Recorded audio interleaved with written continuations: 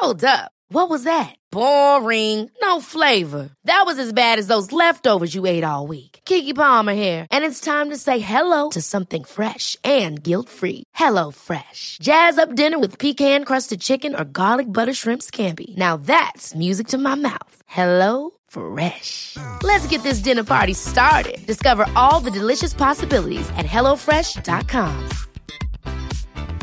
Jewelry isn't a gift you give just once. It's a way to remind your loved one of a beautiful moment every time they see it. Blue Nile can help you find the gift that says how you feel and says it beautifully, with expert guidance and a wide assortment of jewelry of the highest quality at the best price. Go to BlueNile.com and experience the convenience of shopping Blue Nile, the original online jeweler since 1999. That's BlueNile.com to find the perfect jewelry gift for any occasion. BlueNile.com. This podcast is recorded on the stolen lands of the Wurundjeri people of the Kulin Nation, and I pay my respects to their elders past and present. I extend that respect to Aboriginal and Torres Strait Islander peoples listening here today. Sovereignty was never ceded. It always was and always will be Aboriginal land. Welcome to Reclaim Me. I'm your host, Madeline Heather. Reclaim Me is a true crime podcast told by those at the centre of those crimes, the victim survivors. The general public often hears stories of victim survivors through the lenses of perpetrators or the media, and we're changing that narrative here. These interviews are raw and honest, so a word of warning is necessary as discussion and topics may be triggering or distressing for some listeners, so please use your discretion. If you need help or support, please see the suggested resources in the show notes of this episode or contact your local crisis service. Hello fam, it is just Maddie from the editing room. I just wanted to give you all a heads up and say, well, thank you so much. We've just surpassed our 100th episode. This one will be 101. So I have uploaded a little bonus episode for our 100th, which is just a bit of a reflection, and I've just dropped that. So please go and listen. And if you've got anything else that you'd like to let me know or say or feedback around this podcast or what this community means to you, then please share that with me and let me know. I love to hear it. And also just a reminder that this year, 2023, I am a Polished Man ambassador. And what that means is that I'm going to be supporting the Polished Man campaign, which is powered by YGAP. And what we're basically doing through this is supporting Polished Man to advocate and raise funds which will support the ending of violence against women and children. We ask you to polish up, so paint a nail blue and generate some conversations through that as well. For all of the information regarding that, please go to the show notes for this episode. And if you can, please support me by following the link and support me as an ambassador. Any amount counts. So if it's $1, if it's $2, that will be so much appreciated, as anything that we can raise to go to this worthy cause would be absolutely tremendous. So thank you so much for that. But anyway, on to part 2 of Jordyn's episode. Just a reminder as well that this is part 2. So if you haven't already, please go back to episode 99 with Jordyn, which is part 1 of this conversation. Otherwise, we're just dropping right into the middle of it and none of it will make sense. Big love. And I just remember seeing that kind of come up on my phone, and initially it didn't come up with a name attached. So I had to click into the message to see who it was from WhatsApp, because it just came up as a number.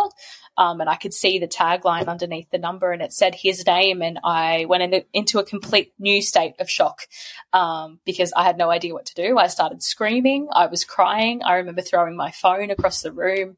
I called out to the girls who were in the house at the time, and they came in and they were trying to console me and understand what had happened. And she took my phone, and in that moment she just said, "You just calm yourself down, just drink some water, just try and keep breathing." One of the other girls came in and tried to console me.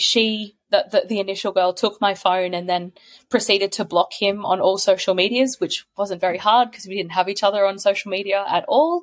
But she blocked his number, she blocked his social medias, she did everything like that. So having that support in that initial moment was fantastic, but it was something I then didn't even have to think about. So, but yeah, it sparked a new kind of level of I was just in terror, just essentially felt this sense of terror, this sense of unease, this Like, how could you message me? I still haven't even figured out what's happened. I know that I'm in a lot of pain, and I don't want to think that this is what you've done, because that's what we're ingrained to think, right? Like, we don't want to jump to the worst case scenario, but the evidence was pointing to the contrary. Like, I had to assume something bad had happened, and I knew that I couldn't have consented to that. So for then that person to message me, it set off a whole new wave of emotions and triggers and traumas for me in the space that followed. And while that was happening, the police then turned up and they took an initial statement from me in front of everyone who was in that house. So they didn't take me to a room outside. They didn't ask me to step outside with them. They asked me to recount what I had recounted that morning to them in front of everyone in that house that morning.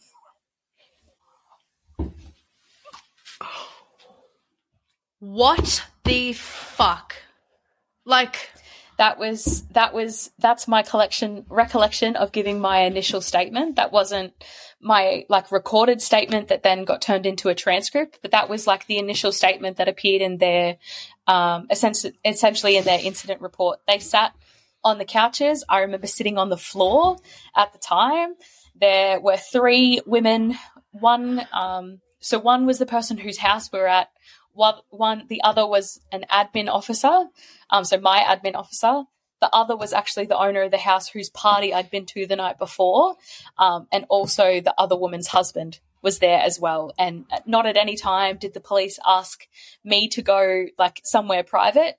They just said, look, we've been told by the hospital that you've been sexually assaulted. Can you please tell us what you recall? In front of everyone.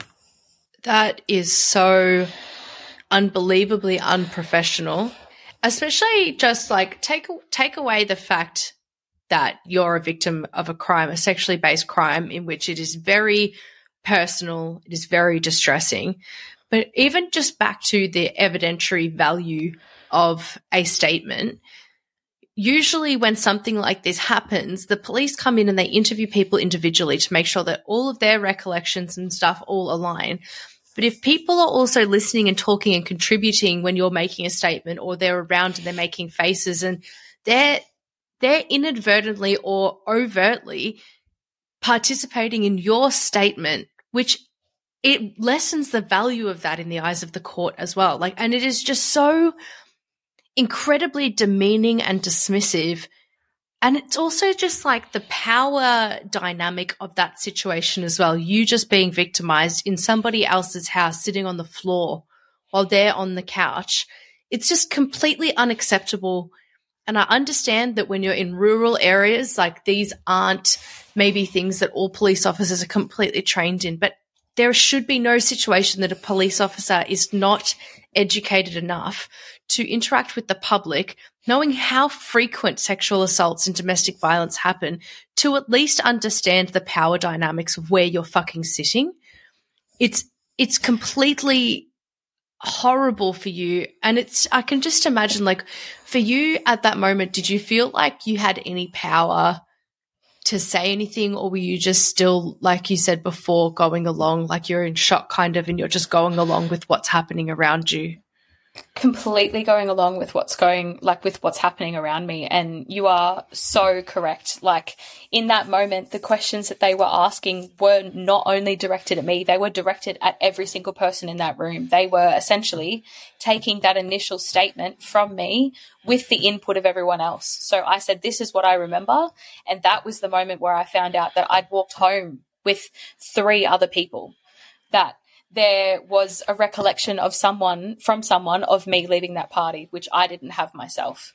There was so much information that came out in that very moment that I should never have known, that I still cannot to this day personally remember, because it's in that blackout period for me. But there was no autonomy for me in that moment. And as much as I'm appreciative for the support that those women gave to me in those initial hours and in the days that followed that, I made no decisions for myself. They called my boss. They called my chain of command. The police were there. They were contributing.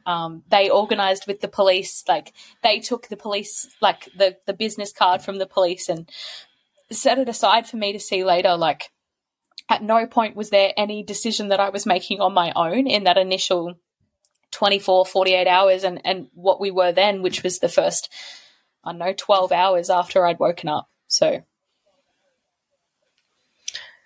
And like you said as well, like, there's so much information coming out.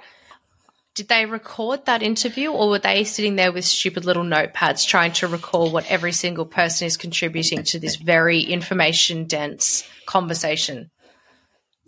They were sitting there with notepads, and a comment that I will make now that I've been through the entire process is that I wish they had recorded that conversation, because those people and those girls, as much as I'm very grateful for everything that they did for me in those days and those weeks that followed, their stories changed by the time we got to court.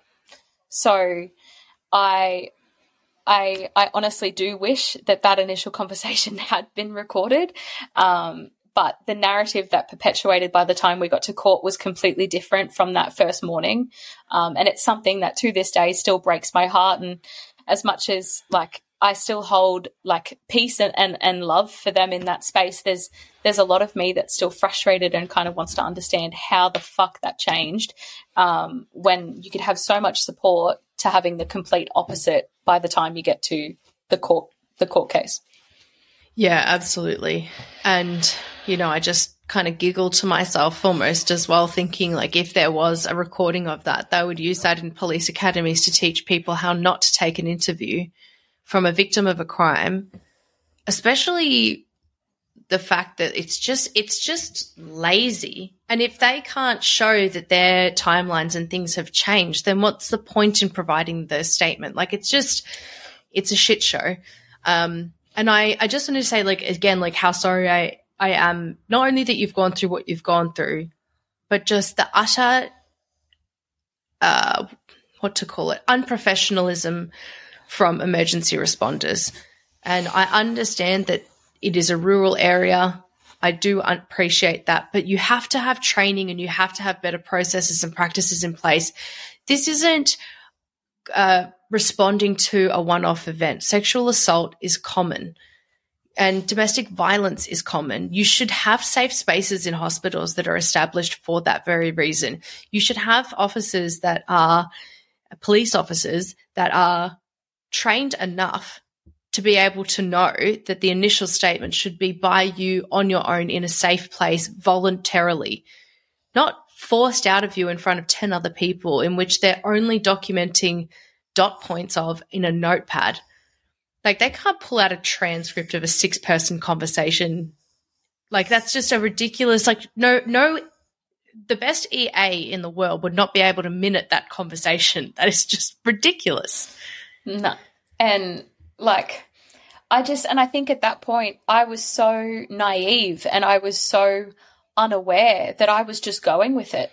And it wasn't until after everything had happened and after I stepped into the advocacy space that I truly understood that there was so many fundamental flaws in those initial first hours for me. But it's just not something that I had considered because it's not something that I'd experienced before. It's not something that I had ever been a part of firsthand. So I didn't know to ask for those things. I didn't know to clarify. And as if, like, I could have even done that when I was in that state that I was that morning, where essentially all of these decisions were happening and things were happening around me, and it felt like life was happening around me and I had absolutely no control. So it was another 2 days from that interaction with the police before I gave my official recorded statement at the physical police station. So you can imagine just there was a whole heap of emotion around those couple of days for me because I was still coming to terms with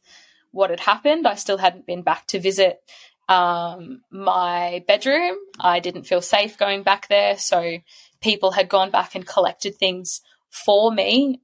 So I hadn't actually seen anything, done anything. The police had then gone in and taken all the forensic evidence. So they'd had the forensic team go in and sweep and take everything out, and I'd made it very clear that I didn't want to be anywhere near it because I didn't feel safe going back there.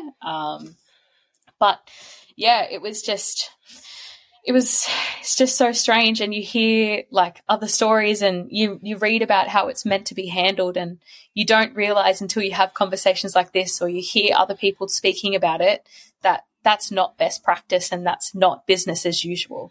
That is, like you were saying, Maddie, it is it's laziness, and it's a lack of training, and it's a lack of understanding. So,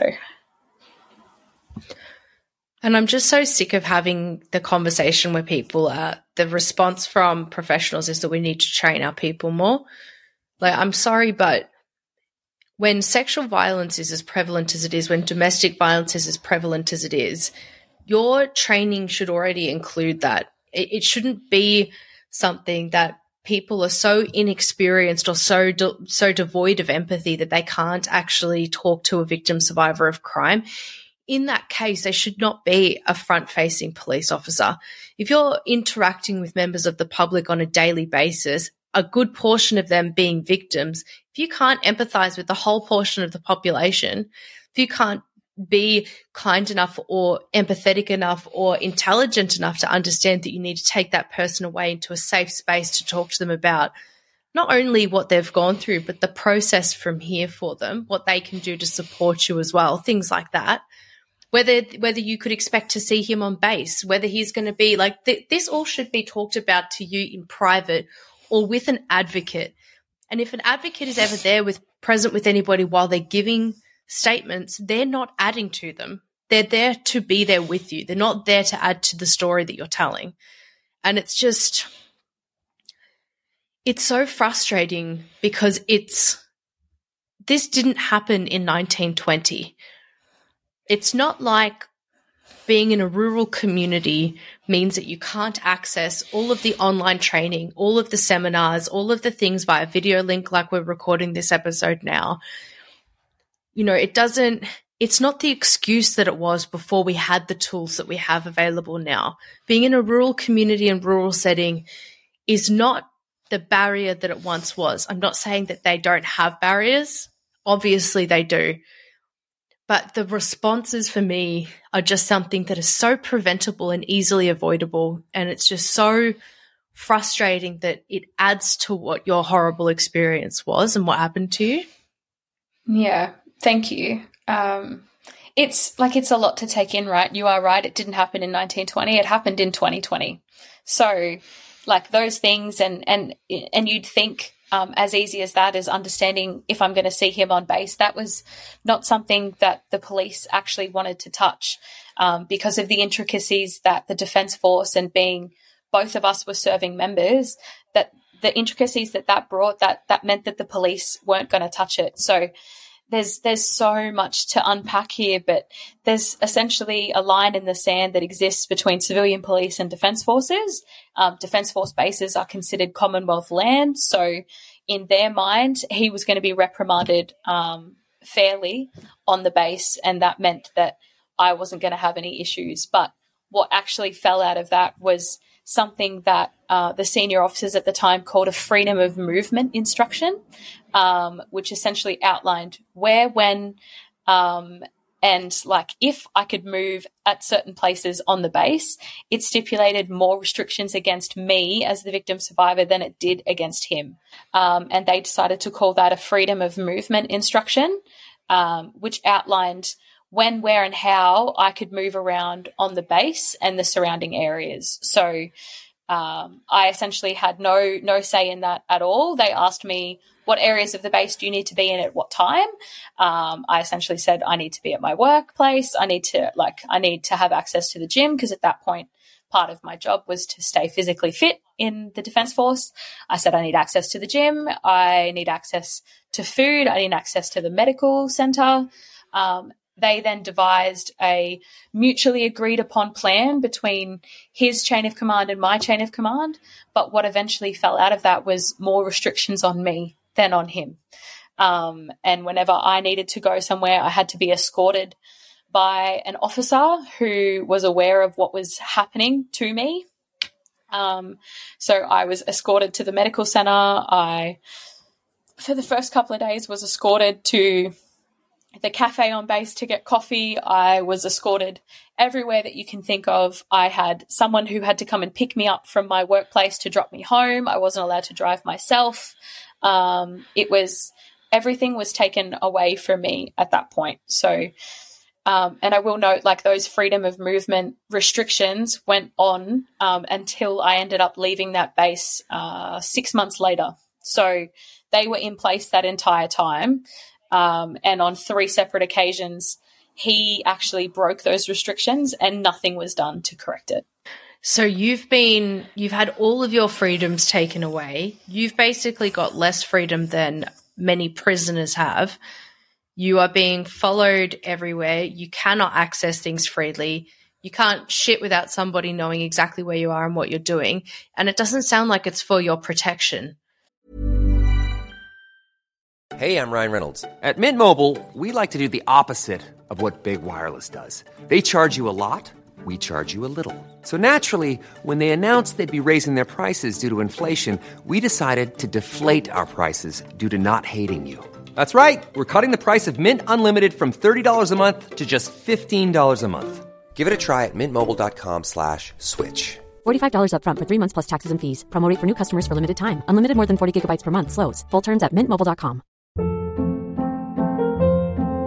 Hold up. What was that? Boring. No flavor. That was as bad as those leftovers you ate all week. Keke Palmer here, and it's time to say hello to something fresh and guilt-free. Hello Fresh. Jazz up dinner with pecan-crusted chicken or garlic butter shrimp scampi. Now that's music to my mouth. Hello Fresh. Let's get this dinner party started. Discover all the delicious possibilities at hellofresh.com. One size fits all seems like a good idea for clothes until you try them on. Same goes for healthcare. That's why United Healthcare offers flexible, budget-friendly coverage for medical, vision, dental, and more. Learn more at uh1.com.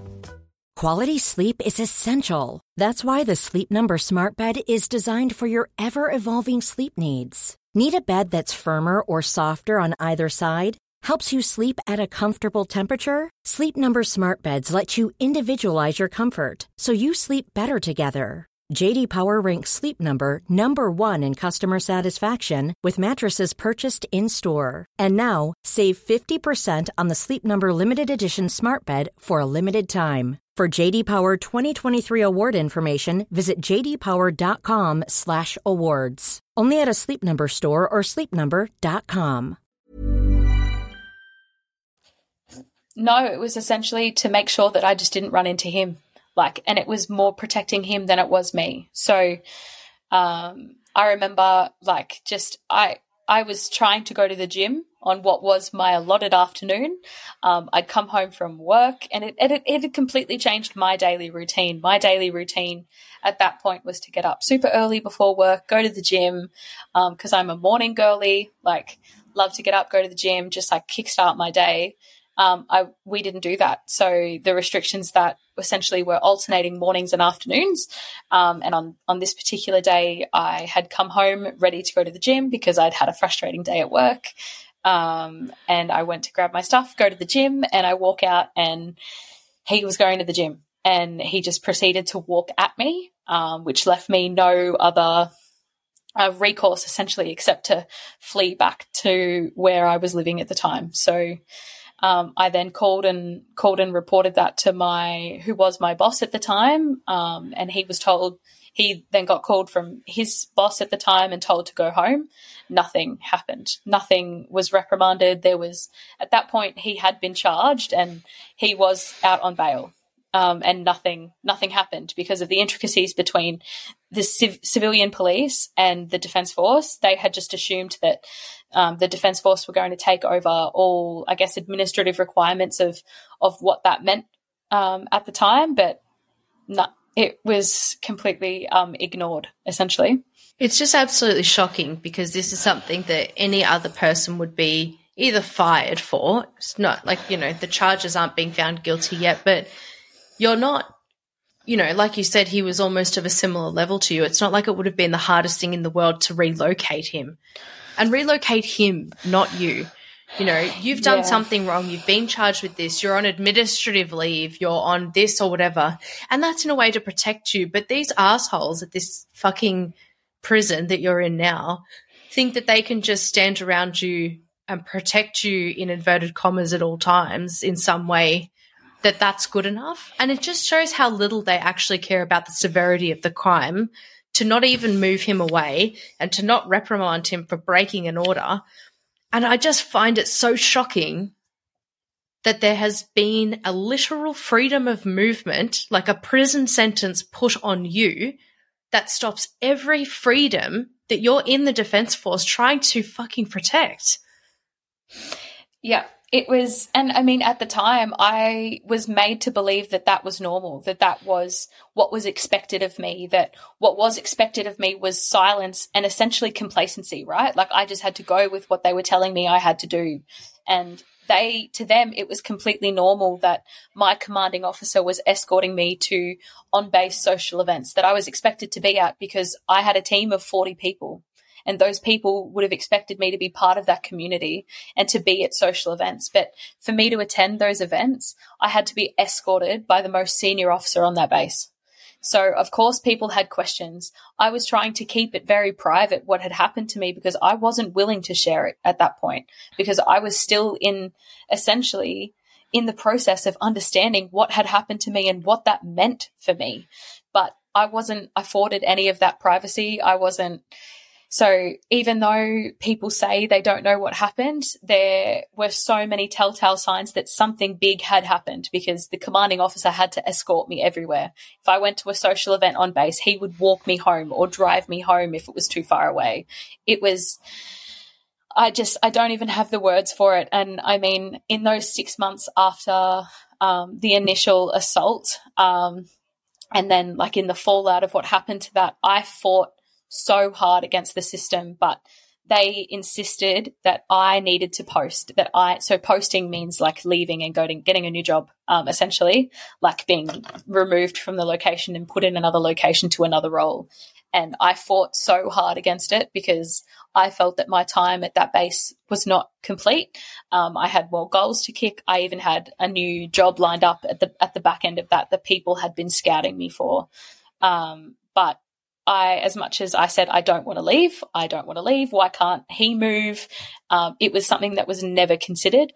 And in multiple subsequent investigations that have still come, like there's a couple that are still ongoing, everything that's come out has proven that there was ample opportunity for administrative leave for him to be removed from the workplace, and that it should have been considered for him to be removed from the locality. But his chain of command pushed against that, so that never happened. So what ended up happening at the end of that 6 months was I had to leave, and I got posted, and I had to start a new job. And I almost just like... And no wonder in an organisation led by somebody who believes that the 4 A's are why people are sexually assaulted. No wonder it's on you for having, and you didn't even choose to raise this, by the way, you know, for having something happened to you and not keeping it 100% secret. You are now in a position where your career is in jeopardy, where you have been put in basic prison. And it is prison. It's a prison sentence that you have had to endure for 6 months, being followed around by a man. Horrible, horrible, like removal of your freedom and basic human rights. Then to be told that you're the one that has to leave. That is just complete and utter sexism. And it is so sad how not shocking that stuff is, considering as well the top chains of command. Like, if it was in a female-led organization or somebody that really invested in, I don't know, victim safety, well-being, none of this would happen because it is completely unacceptable. And I think that this is just such a huge violation, not only of your body, but of your basic human rights. That's the thing. But I've spent the last 2 years trying to convince people that what happened was wrong. But all they can see was that, but it benefited you, like you got away from that person. Multiple senior officers have used the fact that, but you posted and now you've found a really loving partner. I'm sorry, should I be grateful for that? Like, yes, I have a beautiful life partner that I now have, but the initial event should never have happened. Like, I should not have had to move what was coast to coast in Australia. I should never have had to do that, because while I was still going through the throes of trying to go through the legal system and trying to deal with police and trying to deal with prosecutors, I was also having to move my entire life. And for me at that point, it also meant setting up my very first apartment, because I'd never lived off a military base, because I'd come straight from the academy, gone to living on a base, and I'd never lived in a normal apartment before. So while dealing with all of that in the legal system, while navigating what was starting a new job in a new location with new people who had no idea who I was also setting up a brand new apartment. I had zero furniture at the time. So I had to outlay all of these costs to set up a new life on the other side of Australia, where I hadn't had to do those things before. And that's something that I wouldn't have even considered, because I was planning on having multiple years still at that base where the event had happened. So I had to outlay a series of money, which then became a financial burden for me. I entered a new level of depression, which I didn't even know I could get that low, because I was trying to balance all of those different things and trying to succeed at my job, because I was still only 2 years into my job. So trying to do all of that at the same time and respond to different things that were going on was near impossible. And it's just completely unacceptable. Like, I just am so sorry that people have responded like that, because the phrase that comes to mind is like, what's that got to do with the price of fish? So you relocated to another area and you met somebody. That's got absolutely nothing to do with your basic human rights being removed, with you being sexually assaulted, with the constant violations of all of those things, with you having to be upended, with your career having been jeopardized and not his, and everything that you've just said. These are all things that you've had to do as a result of his actions. It is not something that is fair to put on you. And when people turn around and say shit like, you know, oh, but you've met your partner, whether they mean it as in like it wasn't bad enough or, you know, look at the silver lining.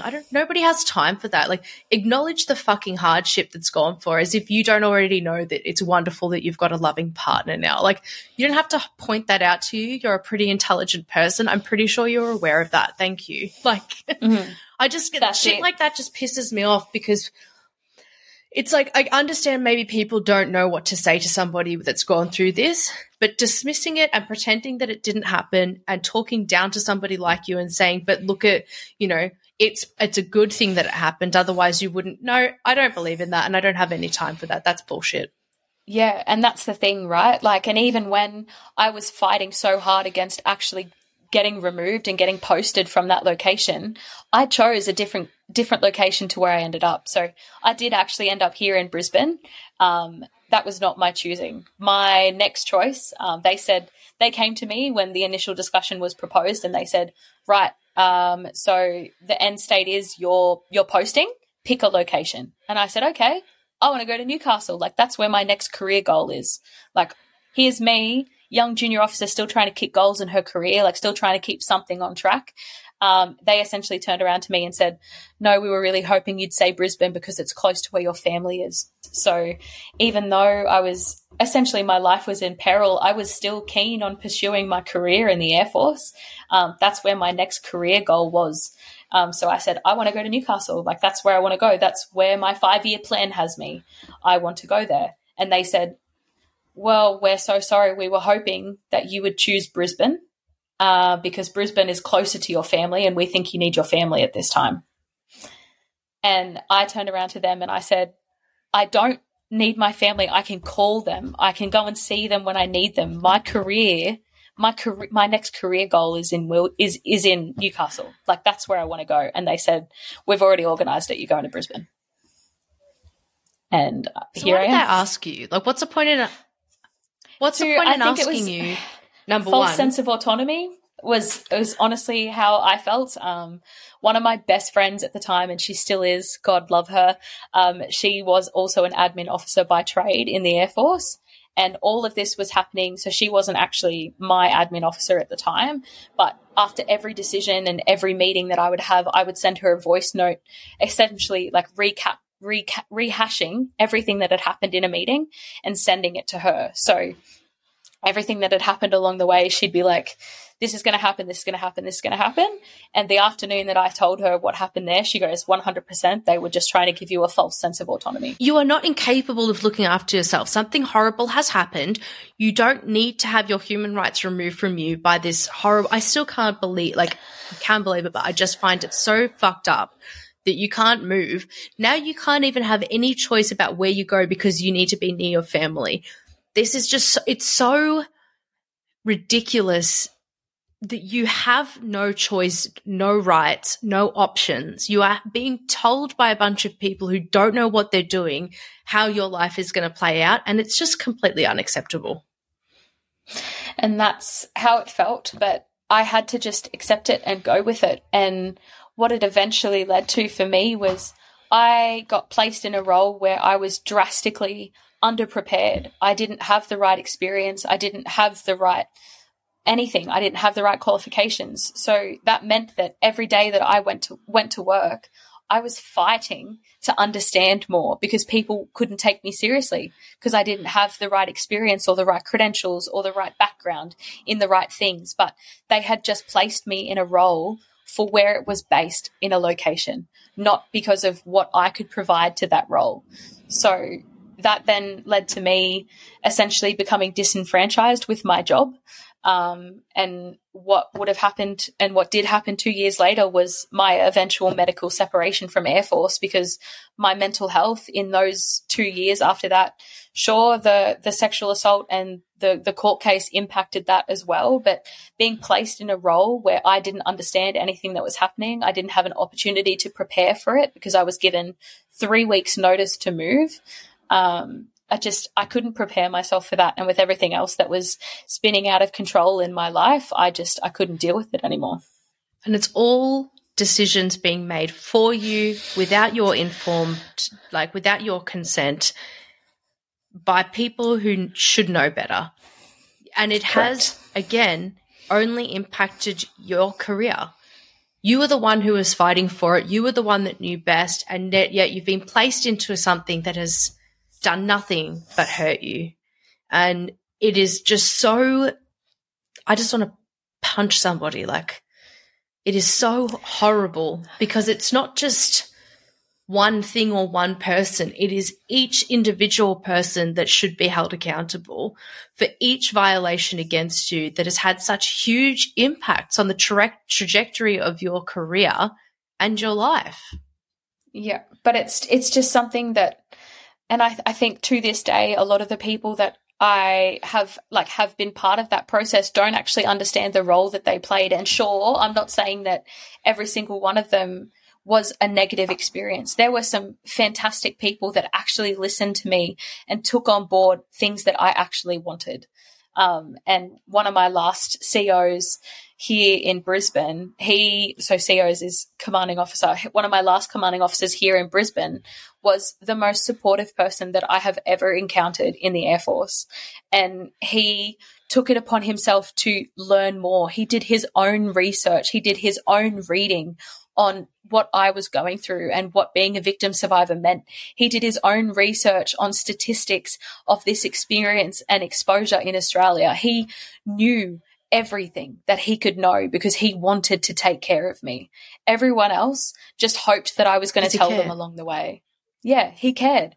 He actually cared, and he asked me what I wanted, and he was part of the reason that I essentially got to the end of my time in Air Force, and he said to me, Jordyn, look, like, what do you want? And I said, sir, because that's what you have to refer to senior officers as, I said, sir, there's nothing left for me here. I need to get out. And he said, right, let's make it happen. And that was the only time that there was actually someone pushing me and pushing the system for what I wanted. And that was the end of my career. And it's just so frustrating as well because it's like that should be the bare minimum. That's not hard for a leader to do, to go and look up and search for. So let's say somebody's got a rare disorder, Guillain-Barré syndrome or something. It causes vertigo and horrible things in different people. If somebody in your team was experiencing that or whatever, it wouldn't be out of the question for you to do a quick Google search, have a small research. It's the same thing. And I understand what you're saying, but it's just like he's the only one that did the bare minimum. He's the only one that cared enough to do a fucking Google search.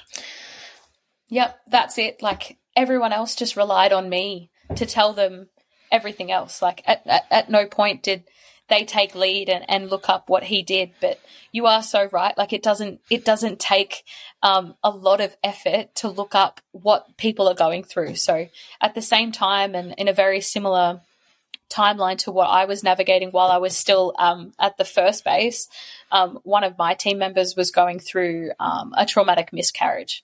And having not been a mum myself, I had looked up and done a lot of research about the best ways that I could care for her in that time for her. So as much as I was going through my own shit time that no one knew about, I'd taken the time out of my day, my life, to find out how I could better care for her because I was a leader and I had that.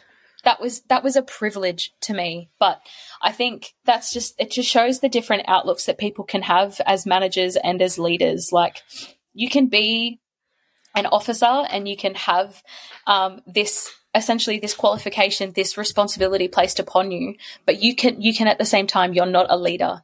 You have to work to be a leader. It's the same way as respect is not given, it is earned.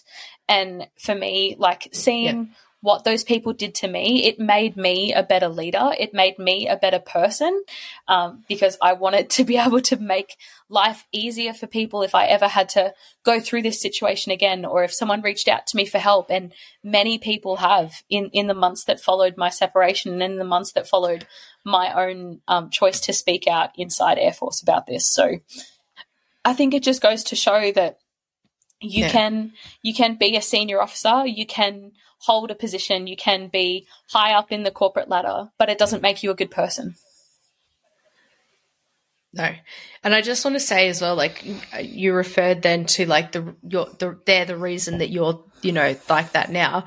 And it's just, I want to make it clear that their horrible behavior should not be rewarded in any way, but your intelligence, your tenacity, your empathy, your care, those are all things that have led to you saying, this is the way that I'm not going to do it. So while it might be inspired by them, your personal advocacy, your journey, you've done the work, you're the person that's responsible for that, not them. They might be the ones that you look at and go, that's how not to fucking do it. Let's put that on a poster.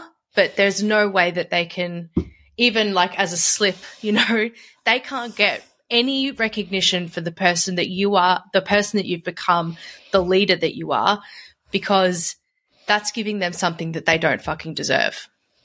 Yeah, 100%. Could not agree more. Well, Jordyn, we've gone through so much. You've talked so much about your experiences and we still have so much to talk about. And I really want to get into with you what it was like to go through that court process. And I want to go through a little bit more detail as well and kind of allow you to talk through some of those other scenarios with freedom. I always say the beauty of podcasting is that there is no time limit. I run this shit so I can make it go for as long as it wants. So I would love to have you back because I really want to talk with you more in depth about this. And I think it's something that we really need to talk about in depth as well and shine a light on. And I really want to get you back on to talk more about the project that you've got and the hopes and dreams that you have and hope to achieve with that as well. Thank you so much for having me here. Honestly, I think it's been such an empowering way for me to tell my story for the first time outside of my circle and for the first time outside of what is the Defence Force circle that I've existed in. So thank you so much for having me here. Thank you for listening to this episode. If you do need help or support, please reach out to those crisis services or suggested resources in the show notes for this episode. Have a look after yourself and make sure that you're doing and taking the time that you need to process the information or to process anything that may have come up that was triggering for you. Lastly, I do have one ask. Can you please take the time to rate and review on Apple Podcasts, Spotify, and any platform that you listen to Reclaim Me on? This helps tremendously with me reaching additional people and making sure that we get the word out there that there is no shame or stigma that should be associated with being a victim of these crimes. If you could also share this podcast with somebody you may know, as you may not be a survivor yourself, but you sure as hell know one. Thank you again. Bye. Hi, I'm Daniel, founder of Pretty Litter. Cats and cat owners deserve better than any old-fashioned litter. That's why I teamed up with scientists and veterinarians to create Pretty Litter. Its innovative crystal formula has superior odor control and weighs up to 80% less than clay litter. Pretty Litter even monitors health by changing colors to help detect early signs of potential illness. It's the world's smartest kitty litter.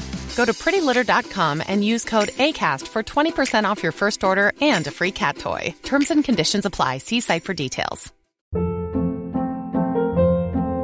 Hold up. What was that? Boring. No flavor. That was as bad as those leftovers you ate all week. Keke Palmer here, and it's time to say hello to something fresh and guilt-free. Hello Fresh. Jazz up dinner with pecan-crusted chicken or garlic butter shrimp scampi. Now that's music to my mouth. Hello Fresh. Let's get this dinner party started. Discover all the delicious possibilities at hellofresh.com.